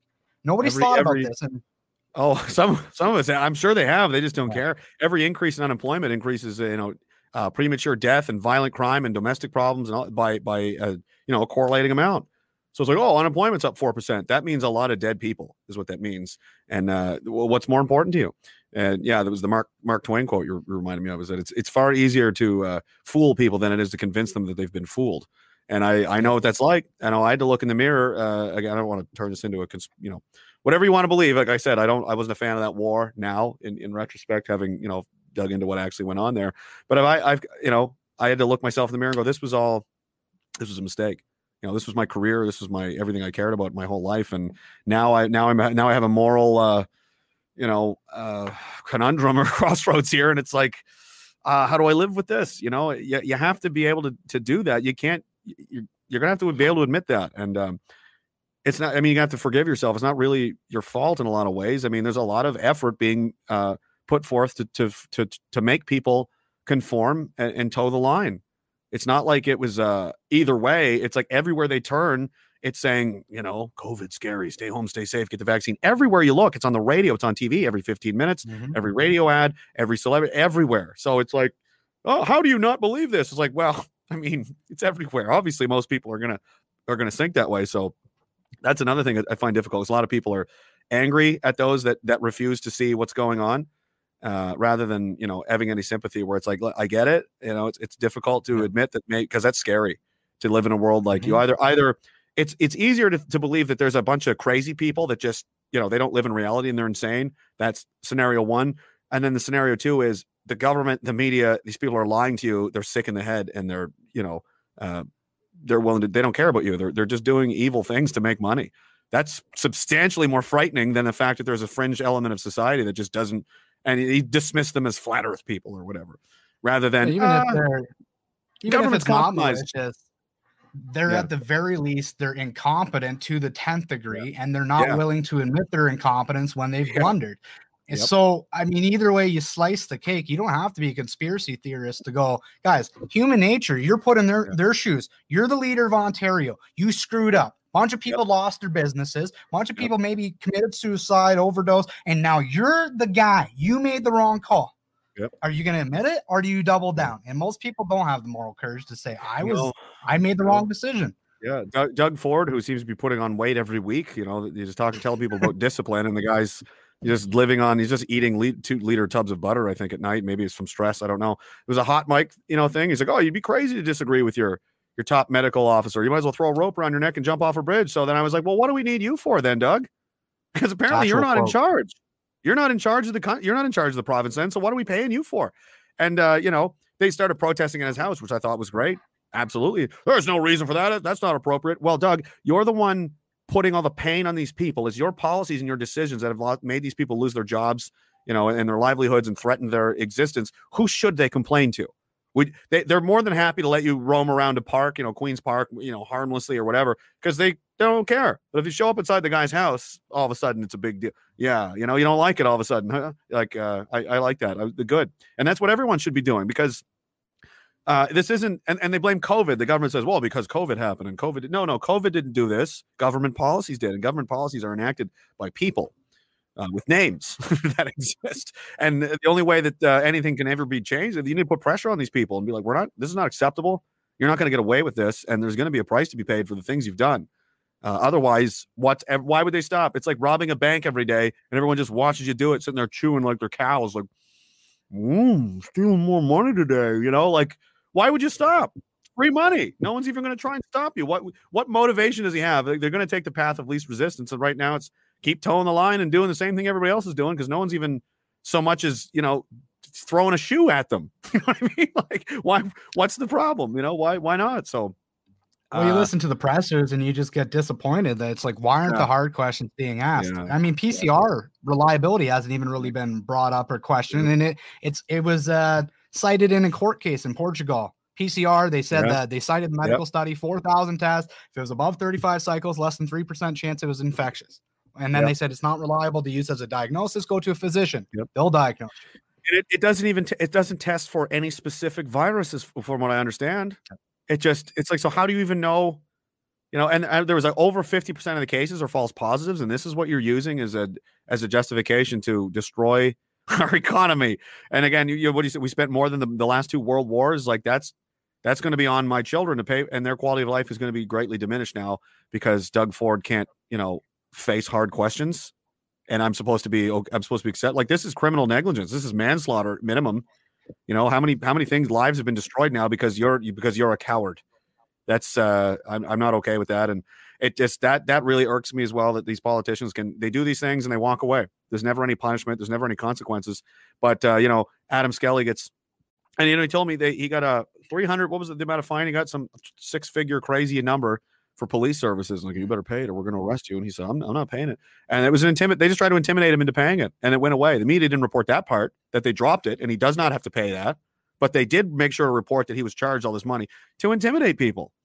So, it's like there's punishment. Like, Kevin Johnson goes to jail because he doesn't wear a mask in a store. Like, the punishment should fit the crime, right? I believe that. So the crimes of the government are such. What is an appropriate punishment? Boo, holding a sign outside a house. You know what I mean? It's the real question scary. Is going to be, how do they hold? We were talking about this today, like me and my brother. Like, how do you hold them accountable? What is going to be the history book on this? What's it going to look like? What's going to be the narrative around it? Are they just going to, is it going to go down as this big scary thing, or is it going to go that they overreacted and that nothing happened to? How do we hold them accountable? Who's even, and I said this, and I want to get to your thoughts on this, but who's even really in charge of the government right now? Yeah. Because Ford comes out and he says, I just listened to the doctors. The doctors are caught on hot mic and they say, I just do what they write down for me. So is it like Doug's actually running it, but he's not really running it? And it's what's going on? What's the power structure? Who's making the calls? Who gets held accountable?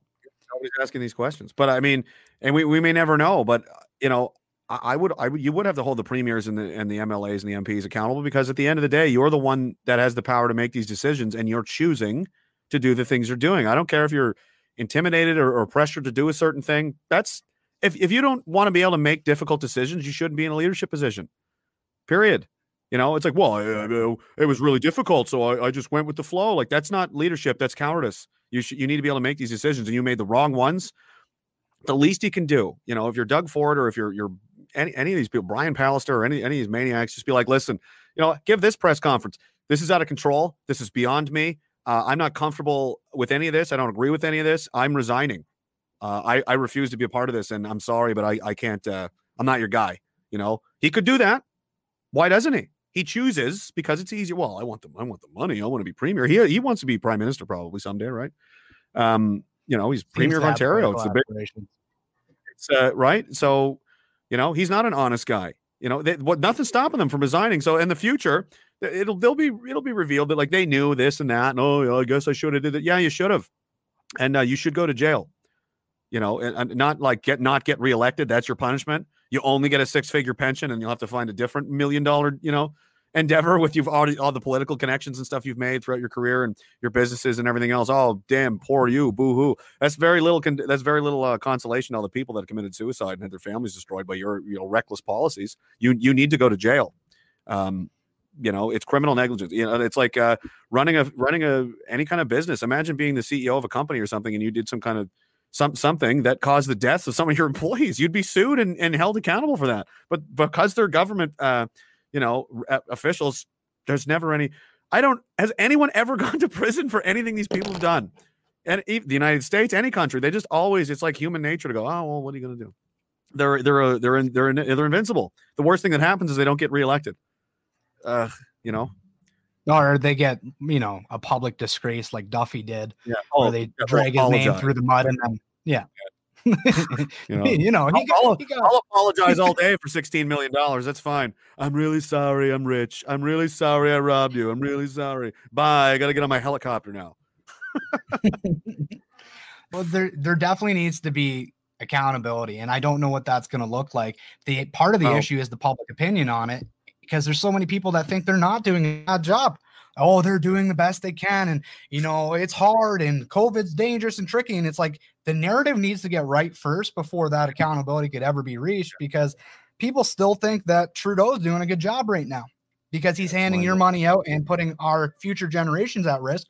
And inflation's going to get, is going to get bad here because of the amount of money they put into the economy. But no, it's all good because he's giving me stuff today. And this is, what's that look like? I don't know. A lot of people are angry, understandably, and they, honestly, it's difficult to tell what's malice and what's incompetence. But the point is, does it matter? The results are the same. Either they're intentionally, doing a bad job, or really they've got someone else's interests in mind and not yours, or they're just massively incompetent. The results are the same. You should be fired. You know, if you do a really bad job, typically you get fired. If you do a criminally negligent job, you might even go to jail. And no one, you know, so what difference does it make? They got to go, all of them, period. There's very little people in the House of Commons talking about this. They're just wanting to, you know, you got Pierre giving zingers about the budget. And but beyond that, I don't see anybody talking about how destructive these lockdowns are and how the damage that's been done and the amount of money that we can't unspend. You know, our debt to GDP is through the roof. We have no gold reserves whatsoever. If you have an ounce of gold and you're safe at home, you have more money than the government of Canada does. You know, $1 trillion spending packages, no budget for 2 years. And the money they do spend goes to other countries and other places. The United States just did the same thing. Biden just put $4 trillion. And we're going to give Americans a check for $1,400. Well, that'll keep the lights on for 2 weeks. That's nice. But how many countries got, you know, something like 90% of that money left America? And this is the money of the people worked for that money. It's not the government's money. This is your labor and your hard work that they took from you without your consent and then gave it away. And then they go, shame on you, work harder, give us more money. Pay because the sky's mean. I know China pollutes a ton, and I know most of the world's pollution comes from India and Pakistan and China, but we're going to break the backs of farmers in Saskatchewan and Alberta with a carbon tax increase because the sky's mean. Worse than that.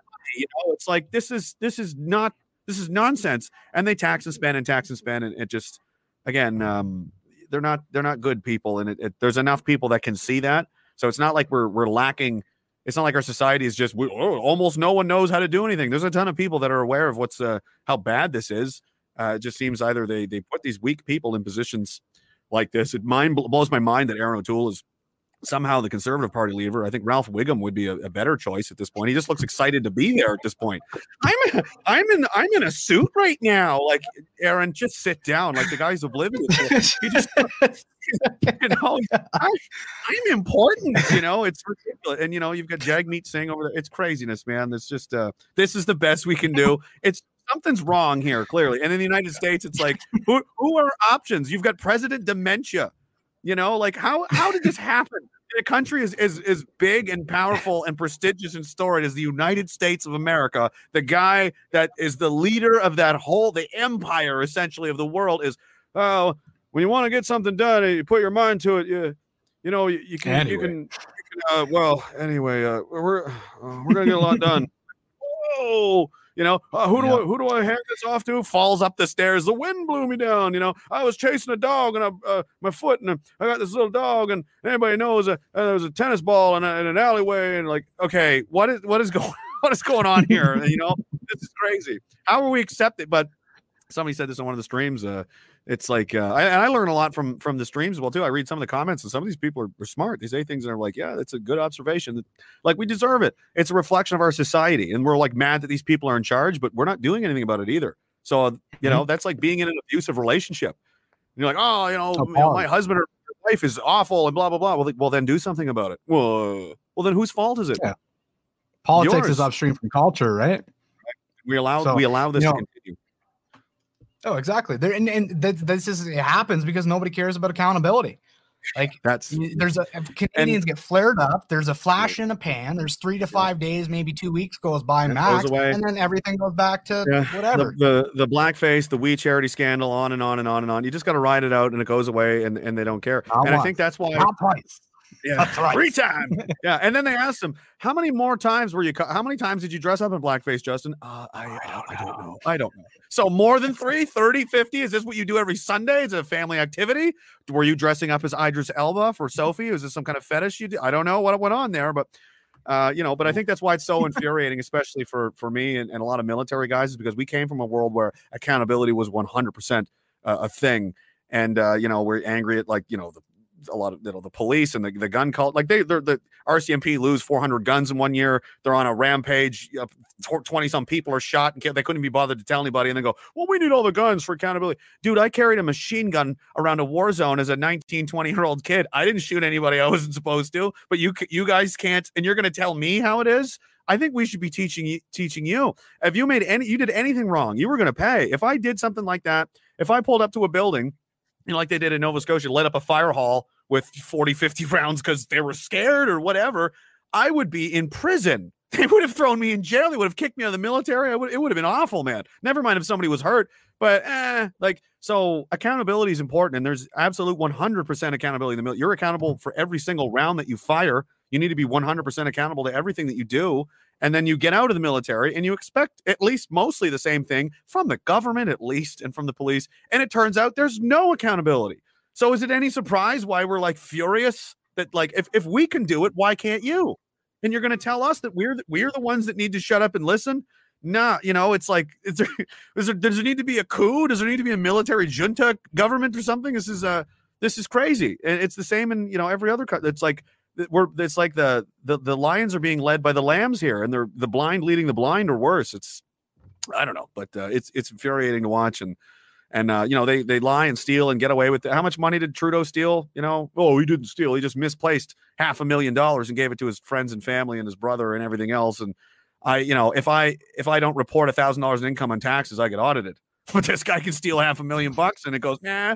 Like, oh, like how long can this go on before people just snap? And that's what I would love to prevent, because it's like an elastic band. I mean, it has to be, right? I mean, there's it's like physics, it's laws of the universe, equal and opposite reaction, cause and effect. You can't just stretch this elastic band of corruption forever to when, to what end? When we're all just like living in shanty towns in the woods on like $15 a year, and government officials are paid $50 million a day. Like, there's got to be at some point it just snaps and goes.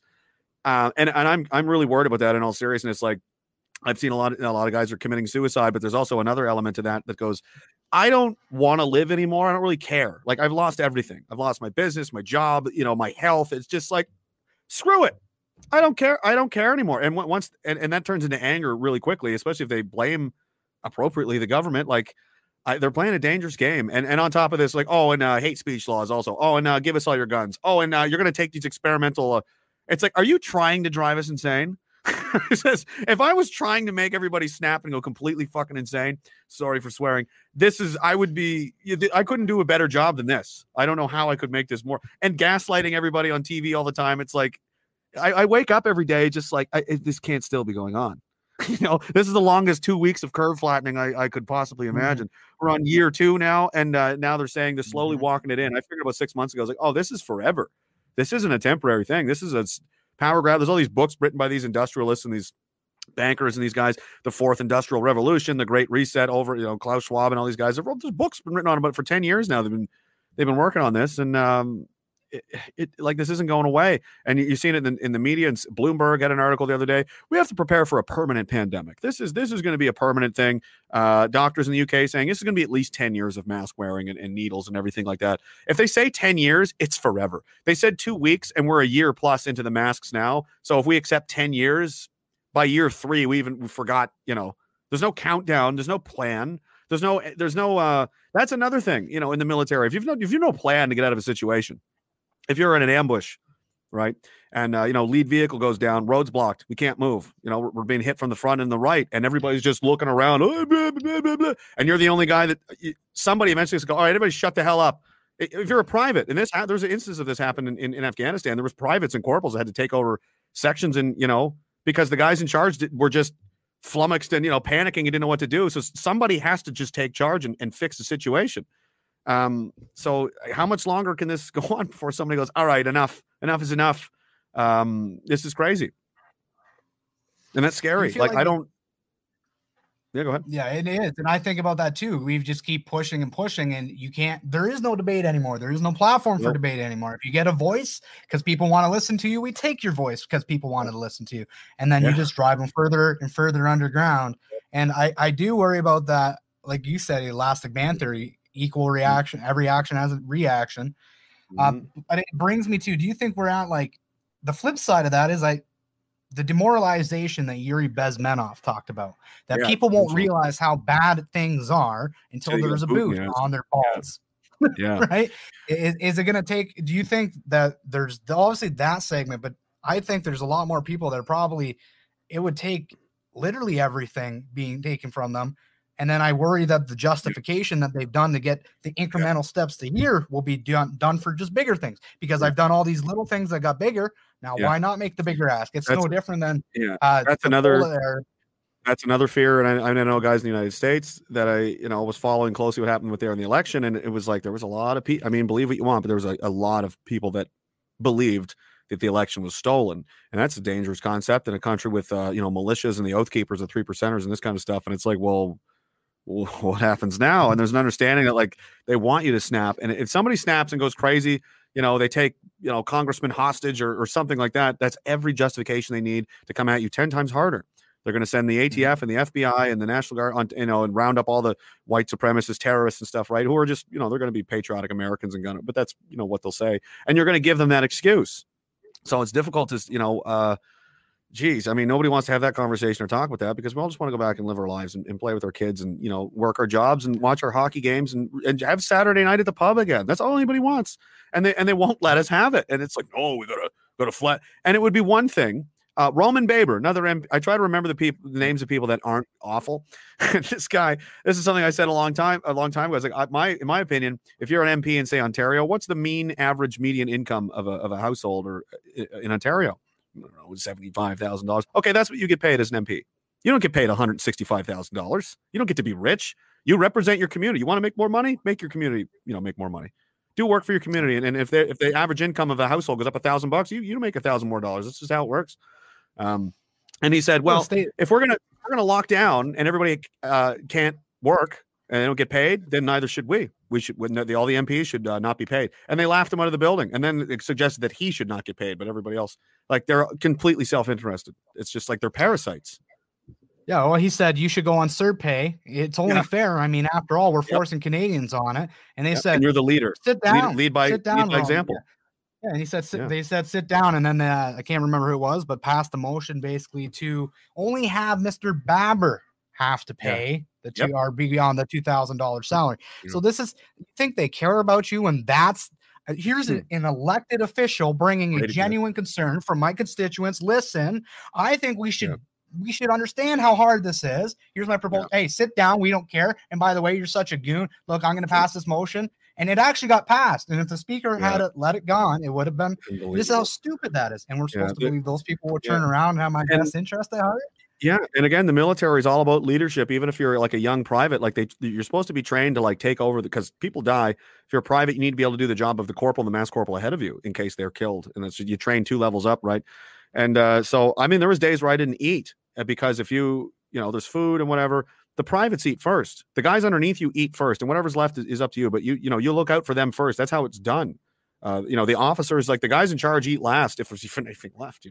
And that's just how it is. But we have a society where Doug Ford eats first and eats all the food, and then he leaves everybody else with nothing. It's like that Family Guy joke when they were making fun of who was that? Do you know what I mean? Who's that guy? John Goodman, I think. He's like enormous Thanksgiving dinner, huge plate. He's got like this emaciated family, and he's sitting there, and they're like, Daddy, I'm hungry. He's like, I said you can have what's left. And it's like, but there's never anything left. That's what it is. The government's just vacuuming up all the money, taking care of itself first. And if there's time, maybe we'll throw you a bone. We'll give you some CERB money that you got to pay back, by the way. It's basically a loan with interest. So that's great. And it's like, why are people so angry? They have every right to be. And in any other time period, I don't even want to say what may have happened. Like, could you imagine this? In the 1700s, they were like, "Whoa, oh yes, let's see, Collins are going to have to pay an extra tax on this tea, and we're going to need an extra few pounds." And then they just shot those people. They're like, "No, I'm not doing it." American Revolution kicks off, and now it's like, basically every Friday the government's going to come over to your house and force itself on your wife, and you better do it. And we're like, I guess, like, what is going on? Everybody's so docile and beaten, and that may be just the demoralization you're talking about with Bezmenov, and it's just it's everywhere with the media and TV. And I'm trying to do the opposite. It's making people. I mean, I'm not trying to make people into an angry frenzy and riot or anything like that, but it's like you need to rediscover that like you're a person and you matter, and you're being treated very badly. Like your friend that's in an abusive relationship is like, you're better than this. You don't deserve this. Get out of there. You got to do something about this, because if you don't, nobody's going to come help you. It's like, this is awful. You don't deserve to be treated like this. And your grandparents and your father and, everybody that came before you that built this civilization for you, that worked and toiled to struggle to build this, did not have this in mind for you. And if they could see what was happening right now, they would be pretty upset. You know, they'd be egging you on to do something about this, whatever that looks like. I don't know. That's a question you're going to have to ask yourself. But you need to instill that attitude that this is not okay. This isn't par for the course. This isn't the status quo. This isn't, oh, this is just how it is. This is unprecedented levels of like greed and ego. And it's like the worst parts of humanity all at once are just bubbling to the surface, while the good people are stepped on and the worst of us are rewarded. You've got, you know, like people like Justin Trudeau, who can apparently do no wrong, and by all accounts he's a criminal. And we have a banana republic. And who are you going to call for help? The RCMP? Brenda Lucky, who's busy putting in fancy diamond earrings? Like, you're the top cop of the country. You could at least, you know, be in shape for starters, and you're worried about putting earrings in. You're investigating the Prime Minister's office for corruption and obstruction of justice, and then you drop the investigation because they asked you to. This is a banana republic. Like, what can he do that? Or what are they going to do? So the RCMP is compromised, so we can't play on them to help. So that's out the window, you know. And I'd hoped. I remember there's a time when I was like, I served under General Hillier when he was the chief of defense staff, and he visited us in Afghanistan. Everybody loved that guy. He thought it was great, and I was like, where is this guy? Where's Andrew Leslie? Where are these generals, these guys we looked up to look out for us? So, you know, like, you were our boss. You were the man. You were the guy that had our back, that was, you know, going to protect us and look out for us and make sure we were done right by. And he comes out of the woodwork finally to help Doug Ford's COVID rollout plan. You're just like, there's no help coming. There, you know, it's like, we're going to have to do this ourselves because apparently, unfortunately, it turns out we've become soft as a people in a country. We've got, you know, decades of soft edges and rounded corners and everything being easy, and things got hard and everybody forgot how to handle it. I guess it's sad, but I mean, where's the opposition? You've got a handful of guys. You got Roman Baber, Derek Sloan, Randy Hillier, a few elected people here and there. You know, this election would be interesting if you had like Pierre Poilievre quit the Conservative Party and join the PPC or something. I'm not saying he should, but if he did, that would be like, well, now interesting. Now I'm going to pay attention. But until then, I mean, I have every reason to believe that Trudeau's going to win again. O'Toole is the least popular leader in CPC history. I think he's Ralph Wiggum. He's a basketball with arms and legs that walks around like he's a deer in the headlights. I don't think he knows where he is half the time. They're not going to win. Their entire base is in Alberta and Saskatchewan and in Manitoba. And he just told them all, yeah, we're pro climate change and climate tax and everything, which is going to absolutely destroy their way of life. So they're not on board. Derek Sloan was very popular with that, kicked him out of the party. There's no way to think that they have not a chance in hell. Jagmeet Singh could be the opposition leader. And then what kind of shape are we in? We've got nothing but self-interest. The guy's walking around like he's some kind of man of the people. It's like, nice $10,000 suit, bud. Like, way to send a message to people like, I'm just like you. Nice Rolex, you know, unbelievable. Like, who even wears a watch anymore? You have, dude, one of these, everyone I know uses one of these. See what time it is? He's like, I need a $5,000. This is just a status thing. It's just a clue as to what kind of person he is, you know? And I'm like, I'm not a fan of that guy or any of the rest of them. So, and, you know, other problems, but I'm just going to rant about different politicians now. But yeah, I don't like many of them, most of them. By default, I'm suspicious at a bare minimum. I think we got to get closing up here, but it's been a great conversation. I think that self-censorship is the biggest problem facing Canada. If we want to have a solution, and if I was going to present a solution to Canadians, is the biggest censorship problem there is when you self-censor yourself, even in your own home, because they can censor social media online. They may censor Diverge and your channel one day, may never be able to get out, but they can't censor the conversations at home. And if you're already doing that online, you're likely doing it in your home. And so you need to break that pattern. I think in that way, even if there is no accountability by an RCMP or proper court procedure, there's public shaming. And it's just basically that it's that old analogy or that old cartoon. It's like if one nail stands up, it gets hammered down. You know, that's the Chinese saying. But one guy gets up and maybe they'll knock him down, but then 3 other guys aren't going to like it, and then there's 20, and then there's 50, and then you're overwhelmed and it's over. I'm just trying to encourage. I mean, say what you believe. Don't let them make you afraid to be who you are and care about the things, because people don't like this, and it's against our values and our beliefs. But there's such a they're basically intimidating people into self-censoring. Don't say anything or we'll call you names. I don't care. You've called me every name, and once it's out there, it's out there. I've been called every name in the book. I've been doxxed and all the anti-hate articles, whatever. All you did was make me more bold in the first place. Now I've got nothing to lose. What are you going to do? Are you going to call me racist again? I don't care. And now other people I know have started their own channels and doing their own kind of community activism and that kind of stuff. And it's just, it's going to spread from there. So you need people that have the guts to say it, just say what's true, say what you believe, and don't blink, don't flinch when they come after you, and then you'll win eventually, because there's way more of us than there are of them. Yeah.